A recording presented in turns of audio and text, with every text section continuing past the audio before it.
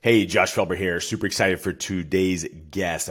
Guys, got to watch this. If you've ever been thinking about how should I get into real estate, what are some of those challenges? What are the pitfalls that may have happened? And should I start investing right now into real estate, whether it's a single family home, whether it's multifamily?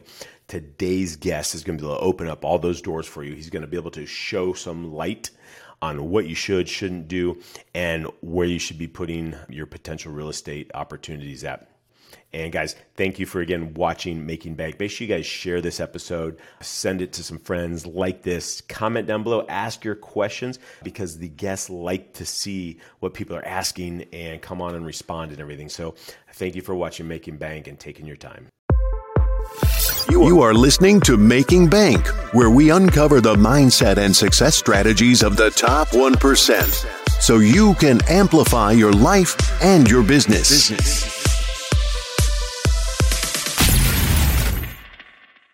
Welcome to Making Bank. I am Josh Felber, where we uncover the mindset and the success strategies of the top 1%, so you can amplify your life and your business today.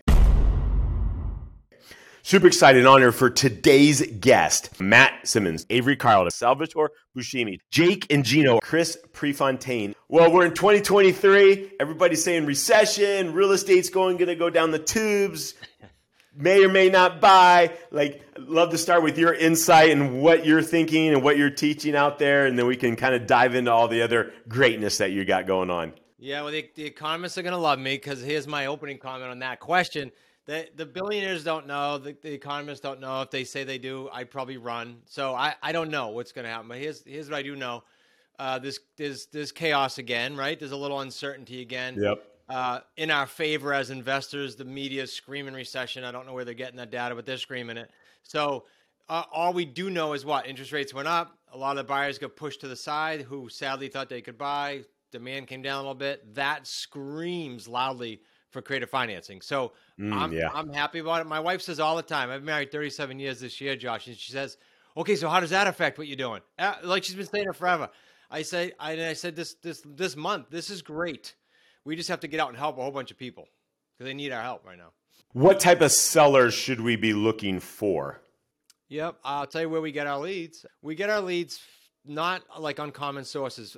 Expired listings. Doesn't matter if it's a multi, commercial, or residential, even though most of ours are residential. We get them for sale by owners, and we get them to get those tired landlords. We get them for rent by owner section as well of the advertisements. So, and then if someone says, hey, Chris, I get all these leads, or us, we want more, like we're more aggressive with our lead flow, then we start buying niched lists like Free and Clear. You start, talking to Free and Clear, with a third of them in the United States being Free and Clear, you got plenty of people to talk to that because of COVID and now the economy, they're willing to sell and they're willing to structure some really cool terms. So, okay, so we find our potential seller. What are kind of some of those questions that we need to start to ask to start to formulate, for a creative deal? Yeah, this is good, Josh. This is really the confusion. People say, how do you convince them, right? How'd you convince that guy to do your bill? You don't convince them. The questions you ask and the conversations you have are all around, how can I help you solve a challenge or problem in the case of, say, someone financially hurting, or in the case of this building, how can I help you accomplish a goal that otherwise wasn't done by the open market? This guy put a 4x8 sign out front here on a busy 4-lane road in front of me, and he put on the sign for sale by owner financing, and has realtors calling him for conventional sales. And he's just like, what are they thinking about? I plastered it on the sign. And right. So he wanted it for tax and estate reasons. So I just talked to him about that. Then the numbers come into play. Sometimes numbers don't come into play the first call, because what are you trying to do? And if I can't help you, I'll tell you. You might as well go open market. If I can't help you, I'm going to tell you. And you mentioned like tax and estate reasons and stuff. What type of benefits to seller financing is that? Yeah, for him it was, picture it, he's debt free, but he'll have capital gains still, but he'll have it over time on the payments. There's a proportion of payments, without getting too crazy here advanced, but there's a portion of the payments that will be allocated to capital gains. It's subject to capital gains. And the rest won't, but he's not getting whacked all at once. And that was one of his concerns. The second was, like I said, I think he knew something was up because he literally passed away like 2 years later. Gotcha. And I think he just wanted things clean, but didn't want to sell it off and get whacked. And now his wife has a cash flow stream. every month. No, that's awesome. Okay, so we find the seller, we start asking them the questions. What were some of those then kind of initial questions that we want to, use as discovery? Yeah. If it's an expired listing or for sale by owner, it's always, hey, Josh, I noticed you didn't sell yet. Where are you going if it's sold? Or where had you planned on going if it had sold? If you be quiet after that, they can tell you everything. Well, I was going to go to Boston. I had my job, but this happened and the realtor couldn't sell. They'll tell you everything. In the case of this guy where he was advertising owner financing, I just said, I see your sign for owner financing. Is that the only way you'll do it and why? And then he basically told me all he wanted to do, including dictating terms. So if you just ask questions about their situation, here's an analogy. It's like you and I talking to our neighbor. Hey, I meet Josh on the sidewalk. Hey, Josh, I noticed your house for sale. Where you going? Oh, cool. When do you need to be there? Oh, all right, cool. What if it didn't sell? You going to hang out here? Are you going to that's the conversation you have. Very right. Open. And then just kind of see where they're at and kind of what their position is. Leverage, or I guess with understanding who they are, where they're going, and what how tired they are, I guess is where I'm going. Yeah, because you said it right. Because how soon do you need to be there, and what if it doesn't sell? Tells you everything too. Yeah. So you needed to be there. This interesting. If it doesn't sell, what's your plan? And that's where we usually come in, and I say, all right, then Josh, if it doesn't sell, look, everybody wants to sell full price cash tomorrow, but if it doesn't, use me as your plan B, and that's where we get the callbacks. That's great. That's awesome. What you're like, we're kind of asking questions here.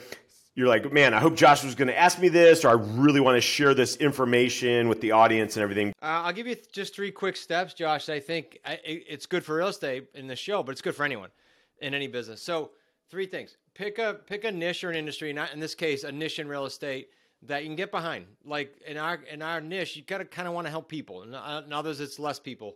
Number 2, find someone in the niche that is where you want to be. And I meant business and personal, because a lot of successful people screw their life up and their family up, right? That's not for me. So make sure you get that in the relationship. And then 3rd, put the blinders on for 3 years. There's just too many shiny objects in real estate, and it's easy to get thrown off.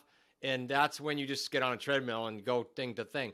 If you stick with it for 3 years and that person can guide you and that person's been through cycles, you'll have a great experience with those 3 steps. You really will. Yeah, no, those are great.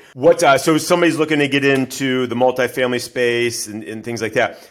What should they start to look for? What are the pitfalls and things like that they need to watch out for? Well, so right now, to be honest, if you're looking to buy multifamily, you're insane because of what I was talking about earlier with people, sellers trying to sell at a compressed cap rate and interest rates where they're at. There's just not a lot out there. Right. Unfortunately, you saw a lot of newcomers to this industry over the last 2 to 3 years because rates were so low, and they could cash flow at a 4% cap rate at a 3.5% interest rate. The problem is those and they bought with bridge loans, right? Bridge debt. The problem is all those loans are resetting right now. So what I tell people right now is be very, very picky and choosy about what you buy. Make sure that your interest rate is lower than your cap rate so you're not negative leverage, and make sure that whatever you're buying right now with whatever loan program or debt you're using does not have a prepayment penalty on it within the next 2 to 3 years, because rates are going to be lower than in the next 2 to 3 years than where they're at now, and you're going to want to be able to go in and refi out of that property at a lower rate. The other thing that I tell people is don't be looking at a 4-unit, 6-unit, 8-unit, 10-unit property. Look at least 20 units, because that's what's gonna cash flow for you and allow you to make profit on it, and raise the value enough that you can go in and refi out of that eventually and put profits in your pocket. Gotcha. And then one of the things, should people be looking for properties where they have to go in and do a lot of fix up stuff? Is it better just to be like, be able to go in and like, hey, trim up the yard, make it look great, throw some paint on, power wash, and roll with it? Or for newbies, newbies, my opinion is make sure you go into something that's occupied very well already. You don't want to go into a property where you have to do a ton of demo or renovations.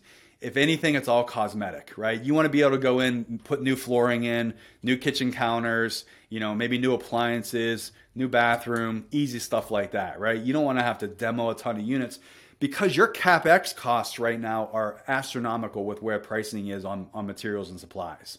Yeah, right. So if you're going in and demoing everything and basically, redoing everything from bare studs, your expenses are going to be ridiculous. So you're going to have a lot more expenses because of that.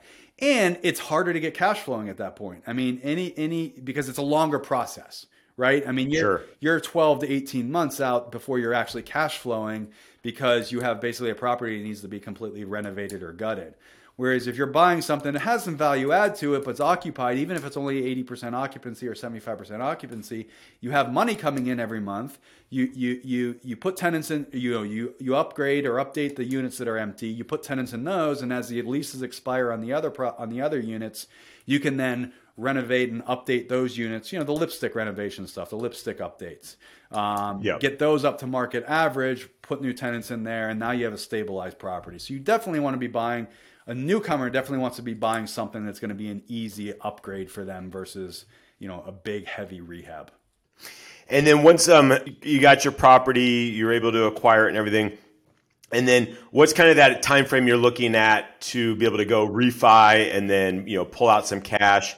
Are you looking somewhere as well to hey, once I update some things or make it look fresh, be able to raise the rent a couple $100, a month? Yeah. So for us, our ideal is to be able to, once we close on that property, within the first 12 to 18 months, have all those renovations and updates done, have, new tenants in those units at market average, so that way the valuation has been increased in that timeline. And then typically we target 24 months to 36 months to go in and do that refi once we've been able to fully stabilize that property. Gotcha. And then are you guys, your guys are pulling cash out for your investors and you, but also holding the property, or are you just going to go ahead and do you guys exit out? No, we hold that property. So we'll refi. What our kind of MO, our target is refi between years 2 and 3. Once we stabilize that property, raise the value through the renovations and rent increases, go in, do that refi, pull out that additional equity. At that point, then we return that equity back to our investors so that we try to return 100% of their initial investment to them within that 2 to 3 year timeline. And at that point, we continue to hold that property. We're cash flowing on that property for typically 5 to 7 years until we kind of hit that target appreciation mark, that valuation appreciation mark that we target ahead of time. And once we kind of hit that point, we'll then liquidate that property and move on to the next. Awesome. What?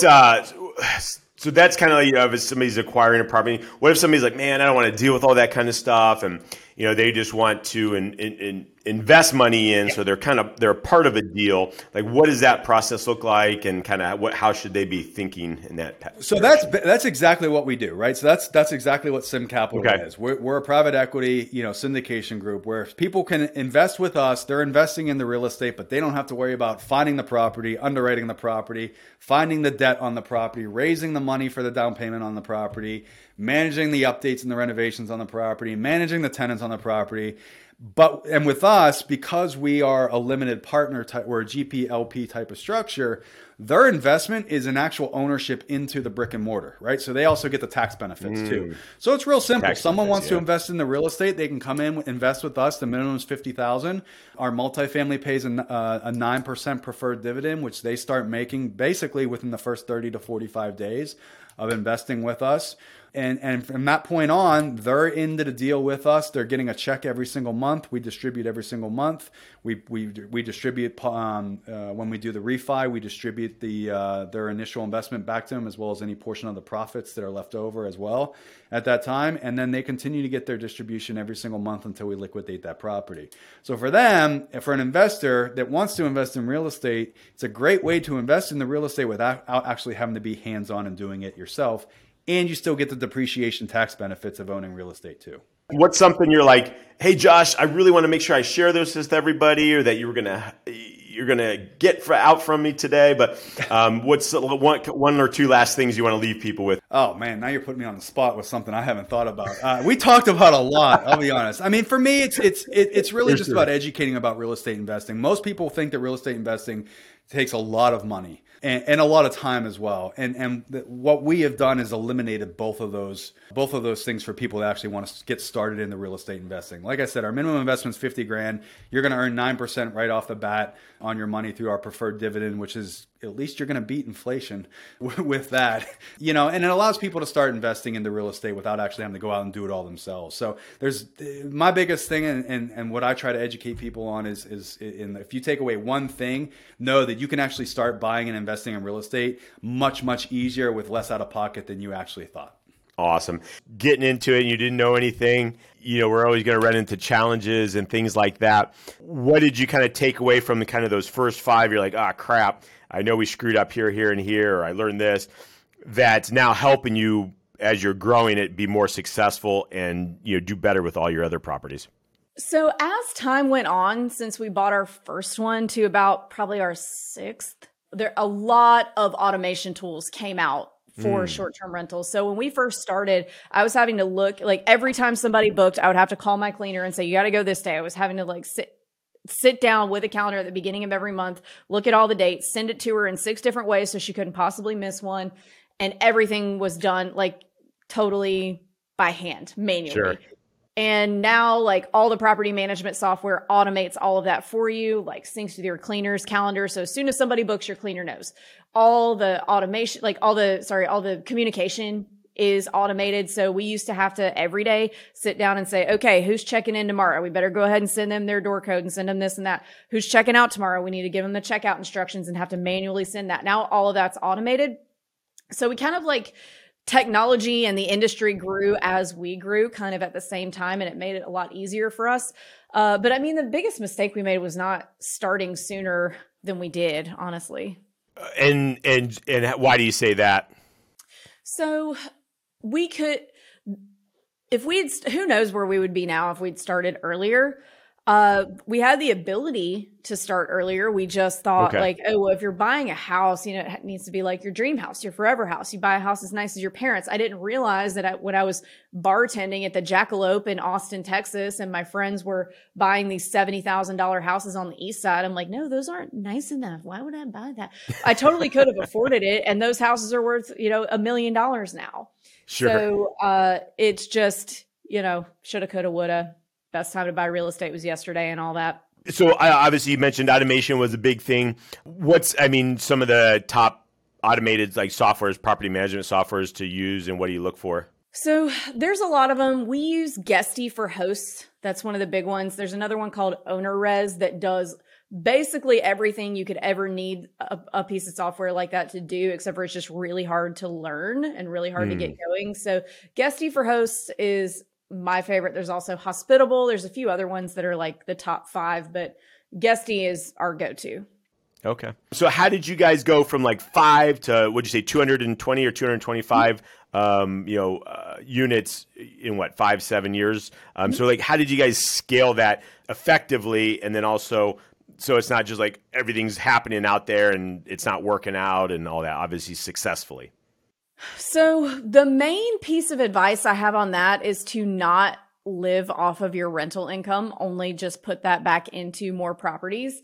And I think where people get in trouble is living off their rental income. So they can never actually, you're living off of it, so you can never use it to go buy another property. For us, the way we did it was we went as far as our debt to income would let us on conventional loans to start out. And that got us to about 4. And then we started doing, we started throwing in single family and duplexes in Chattanooga, which at the time, and these are for long term now. The Chattanooga stuff is for long term. Okay. At the time, you could get those for between 80 and 100,000. So you don't feel that 20% on an $80,000 to $100,000 house going out the door as much as you do like 100,000 on a nice big short term rental. So we started just kind of sprinkling those in, and then we got up to like 20 of those. And then we said, well, maybe, we're doing all these little single family deals. Why don't we just do like a 12 unit or 10 unit and find, some multis and start actually making this go a little bit faster. So then we started buying some multis in the Midwest, and then, it just accelerated much more quickly because now you're buying between 10 and 50 units in one transaction instead of one after the other. And then with kind of like your multifamily type units, what do you guys, are you guys looking for a certain type? Are you guys looking to be able to then fix those up and increase rent? Kind of what's your whole focus and goal with those? We typically fix them up and increase rent just because the way the market's been for the last year and a half, it's been so hard to find anything that, you're not finding anything turnkey, multifamily, like not very easily anyway. So the deals got pretty slim. So we're down with, as long as it's in a good enough area, we'll do like a full rehab on stuff just to get that rent up and where it needs to be. Right. Okay. As an entrepreneur, I mean, how should we be looking at different ways to place our money? So, I mean, obviously there's real estate, there's residential, there's real estate, and then multifamily, there's I'll tell you what all different kinds of stuff. I mean, I'll tell you what the New York City guys like, and this is something where a lot of people don't talk about it, but this is sort of like the life cycle of real estate. If you have significant wealth and you're sitting on like Josh Felber money, like tens of millions of dollars, you don't want to have 2,000 single family homes because it just doesn't make sense economies of scale. But if you're at that point in your life, you're looking for more prominence, aren't you? You're looking for more stature because there's only so many Rolls Royces. That's so shallow. Today, people like to show off on Instagram their networks. They like to show off the assets that they own. For example, Class A, what we call statement assets. Maybe Josh finally wants to be part owner of the Cleveland Browns, right? So that's, as much as they don't perform, that's a different thing that these guys, but they do make money because definitely not. No, of course not. But but that is that's a status symbol, right? That's a statement asset. You going after that because you're getting into it for two reasons. Number one, you can brag to your friends about it. And number two, you're going to be in a mix with more sophisticated investors that are going to help elevate your current business, right? Let's face it, you're not investing in these things because you want to make money. You do, of course. You want the bragging rights, but really, especially in sports ownership and Class A real estate, you want to find out who the other people are. Because all common denominators at some point with wealth creators comes down to one thing, and that's commercial real estate.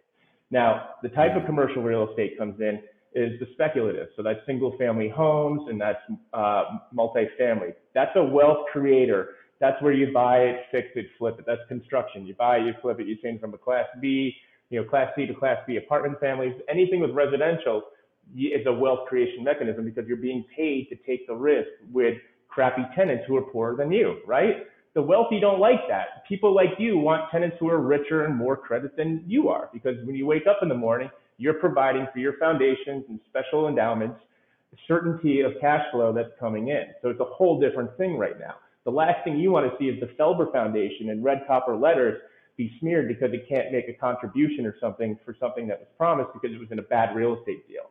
You can't have 40 single family homes in an impoverished area in America fund your foundation. It doesn't make sense. People try to do it. And the reason why they fail is because they don't have the networks to get to the higher level into the more sophisticated opportunities, which is where we like to play, which is where you're dealing with commercial real estate, non-residential. A lot of people are scared of residential, the investors I have, because they feel as though the residential tenants have a lot more rights than they do.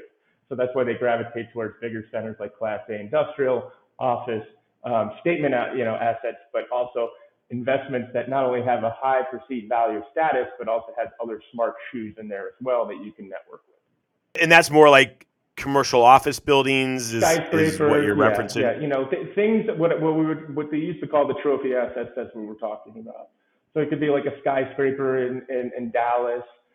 We had a bid right before the pandemic. We pulled it for $130 million of a Class B to Class A office in Orange County, which would have been great. We had great, sexy drone shots of it. The pandemic came. We're like, nope. I said, we're removing the term sheet. We're out. There are other types of think about aspirational real estate, like owning, part of a casino or a hotel, like a really nice hotel. Think about it. A lot of foreigners in New York own a lot of beautiful hotels.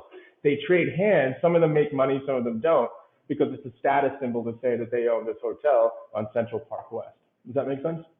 Any last thing, something you're like, oh man, I hope Josh was going to ask me this question, but I never asked that question, or just something you want to last share with everyone as we wrap up? Yeah, so here's something I said on stage not too long ago. Ask me what the second rule of real estate is. Tell us what the second rule of real estate is. Never stop raising capital. Right? There's a few of those out there. There are a few of those out there. But the other thing I would tell people too is that I just spoke in front of my private high school back out east, and people were saying, "What's entrepreneurship if you could really put it down?"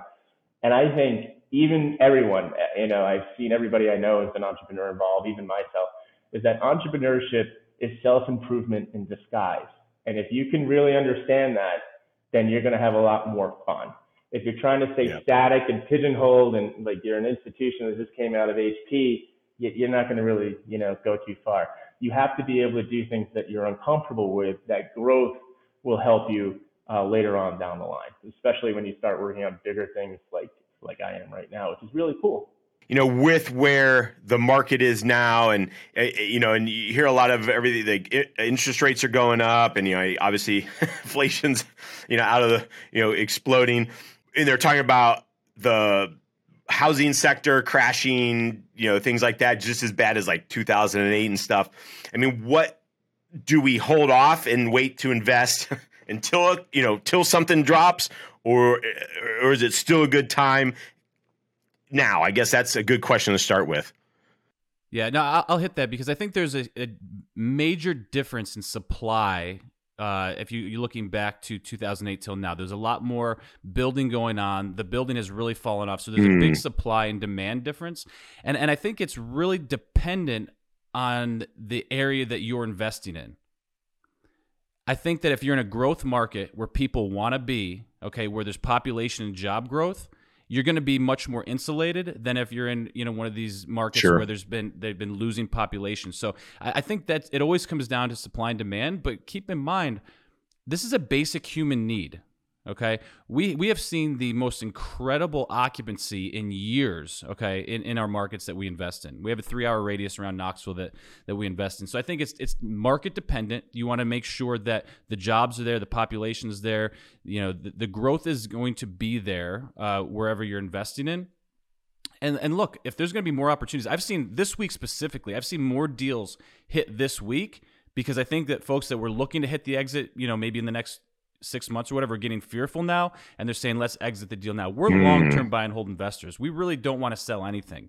We want to refi our capital back out and keep adding more deals, to the conveyor belt, and then get that cost segregation, that beautiful depreciation, and then just keep it going. So that's ultimately our plan. So it depends on your strategy.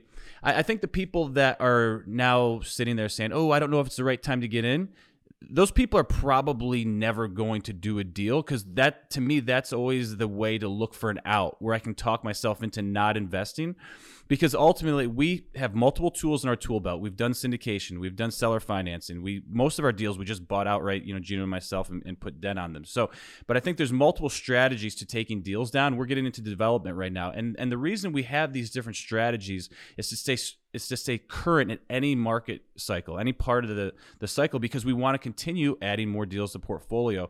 So, I just think that it's a little weak when people start using these excuses, because to me, it ultimately tells me that they're probably not going to be successful in real estate because they're finding ways to talk themselves out of it.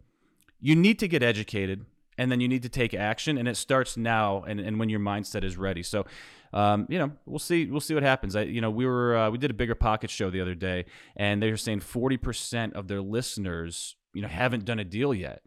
And really what that tells me is that they're interested. They want to do it. They know that it's a great way to hedge inflation and grow wealth, but it's a mindset thing. Some of these people struggle up here. I mean, most of business is one between your ears. It's not a lot of this blocking and tackling shit. It's anybody can do it. It's where you're going to get your head right. And I think that's where people struggle many times before they're able to get into multifamily, because they think it's for someone else. The only thing I would add to that is it's 80% psychological and 20% mechanical. You can learn the cash on cash. You can learn the cap rates. You can learn market cycles. That's not really difficult. The psychological, the personal development is what we really need to work on. And for us, we've been doing boot camps with our students for the last 4 years, since 2018. And by show of hands, I wish you got everyone's up there saying, who thought the market was at a high back in 2018? Everyone says yes. 2019, everyone says yes. That's what we kept saying for the last 4 years. And now we're at this point where everyone thinks we're at the height of the market. I think an investor, whether you're investing in stocks, whether you're investing in bonds, whether you're investing in crypto, real estate, you make money when it's market's going up and when the market's going down. You have to understand the market cycle and what type of asset to buy and what type of debt you need to do and what type of exit strategy you have. You need to learn all of these things, whether you're in real estate or in the stock market or any other investment, when you become really savvy, you know when to buy, whether the market is going up or the market's going down. And when the market is going down, you have opportunities. There are a lot of opportunities out there. Problems present opportunities for the entrepreneur and for the real estate investor. So if somebody's starting to look, or they've been looking, obviously they've got to make the decision. Cool, I'm ready to invest, and they're ready to make this happen. What are some of the key things they should start to look for or be aware of when they go to invest? I think, Josh, the first thing you need to think of is, what are your goals? What are you trying to accomplish with multifamily? Are you trying to do it on the side where you're using it as a retirement vehicle, where you're working 30 hours a week and you want to leave your job and do this full time? I think that's the first thing. What are your goals? Or are you a high income earner like a doctor or a lawyer and you don't have the time and the bandwidth to dedicate it? Well, go out there and maybe you can become a general partner on deals. So first thing I think is you need to set your goals and what you're looking to do. We overestimate what can get done in a year, but we vastly underestimate what can get done in 5 years. Our first 18 months, goose egg, but within 5 years, we had 1,500 units because we had the clarity of what we wanted to do. So first thing, set upon what goals and what you're trying to accomplish. I think the next thing is select that market. Focusing on one market, especially if you're new, because you're going to really need to create those relationships. In business and in real estate, relationships are so key. Getting in front of the brokers is really important. Doing property tours is really important. That's why if you decide today to start multifamily, you're going to need a good 60, 90 days, maybe even 180 days, let's say, to get all of this stuff going. And by that time, the market cycle then has changed. That's why it's never a wrong time to get into it. So you've got your goals, then you've got your market, then you start networking with those brokers and getting on those property tours. And then obviously the education aspect.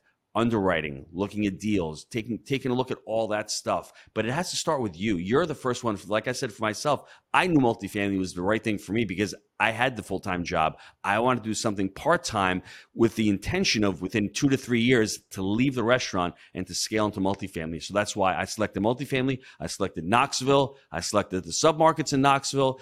And then I guess Jake is probably going to talk about the buy right criteria, but we had a criteria of what kind of assets really worked for us. A deal for Jake and Gino is not a deal for Josh. It can and can't be. Josh may have different goals, may have different time frames, may have different, balance sheets. Josh may have a ton of money. Jake and Gino didn't have a ton of money starting. So those deals looked a lot different starting than they do now.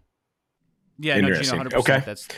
That's where I wanted to go with that, because I think ultimately clarity as an entrepreneur will set you free. And what Gino was referring to in our first book, we wrote about buy right, manage right, and finance right. And we really think that is the 3 pillars to sound multifamily investing. It's a framework. Once you buy it, that's done. Once you finance it, we're probably fixing for a minimum of 10 years. And then it all hones around that management. But you need to have proper buy right criteria. What do I mean by that? How big of a market are you looking at? Population-wise, what do you need? What is the median income of that submarket or tract that you're purchasing, okay? What is the vintage of the asset that you're comfortable with taking down? The list goes on, but if you get clarity there, you can quickly remove deals off your desk when they don't make sense, so you're not wasting time with them. And then the ones that fit those, criteria that you're underwriting for, and then they meet the metrics for your returns. That's what makes it easy. And then the brokers are not wasting your time if they're giving you, units that have window units and they have older electrical. Okay, maybe that's not on your list. We only do central heat and air. We want washer dryer hookups in the units. Whatever you set that criteria that works for you, then you're gonna have a better broker relation. So when the deals come through, you're gonna close quickly, because that's what they want. They want to be able to give you a deal that they think fits. You don't give them a fucking hard time, and you close the deal. That's how this relationship will work, and you'll get more deals fed to you. So it's very important. I am Josh Felber. You are watching Making Bank. Get out and be extraordinary. Thank you for listening to Making Bank. If you have enjoyed this episode, please leave a review, and sharing is caring. Follow Josh Felber on Facebook, YouTube, and Instagram for more. You can also listen to Making Bank on Amazon Alexa, Spotify, iHeartRadio, and watch on Apple TV, Success Thinkers Network, Amazon Fire, and YouTube.